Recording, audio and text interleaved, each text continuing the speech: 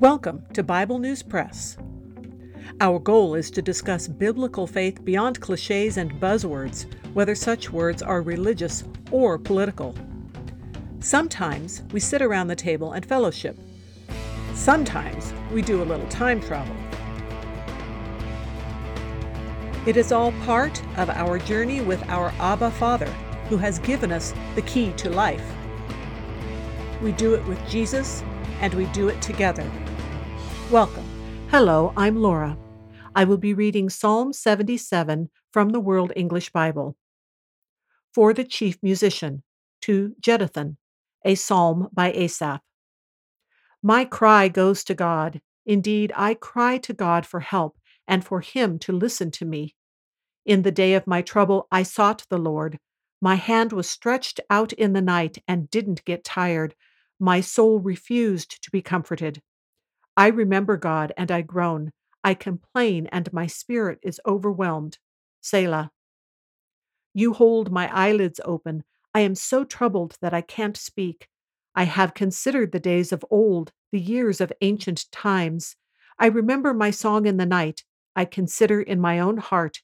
My spirit diligently inquires. Will the Lord reject us forever?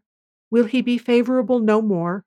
Has his loving kindness vanished forever? Does his promise fail for generations? Has God forgotten to be gracious? Has he in anger withheld his compassion? Selah. Then I thought, I will appeal to this, the years of the right hand of the Most High. I will remember Yah's deeds, for I will remember your wonders of old. I will also meditate on all your work and consider your doings. Your way, God, is in the sanctuary. What God is great like God? You are the God who does wonders. You have made your strength known among the peoples. You have redeemed your people with your arm, the sons of Jacob and Joseph. Selah. The waters saw you, God. The waters saw you, and they writhed. The depths also convulsed. The clouds poured out water.